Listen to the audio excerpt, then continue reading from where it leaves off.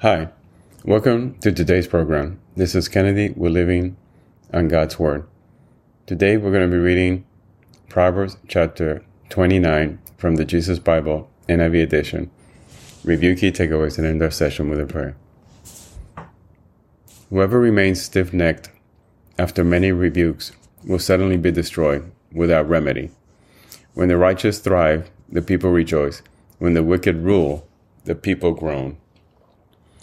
A man who loves wisdom brings joy to his father, but a companion of prostitutes squanders his wealth. By justice a king gives a country stability, but those who are greedy for bribes tear it down.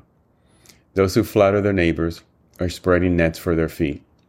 Evildoers are snared by their own sin, but the righteous shout for joy and are glad. The righteous care about justice for the poor, but the wicked have no such concern. Mockers stir up a city, but the wise turn away anger.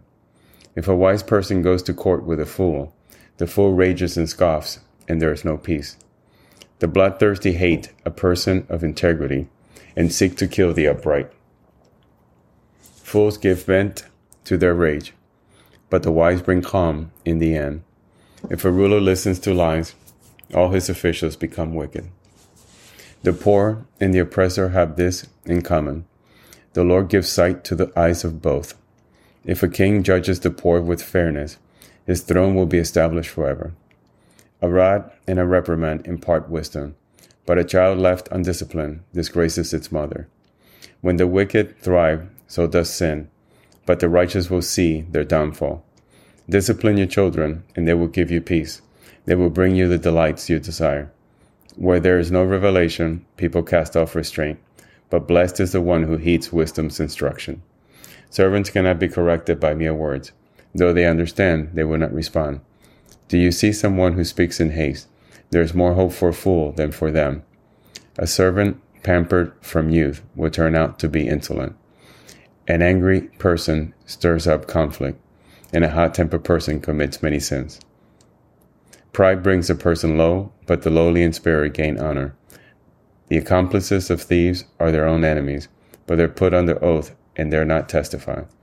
Fear of men will prove to be a snare, but whoever trusts in the Lord is kept safe. Many seek an audience with a ruler, but it's from the Lord that one gets justice. The righteous detest the dishonest, the wicked detest the upright.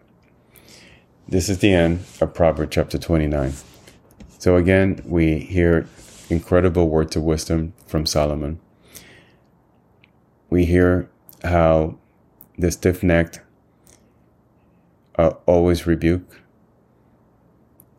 and if they don't repent, they will eventually be destroyed without any possibility of redemption. Also, man who loves wisdom brings joy to his family. A fool gives full vent to their rage, but that person who's wise remains calm.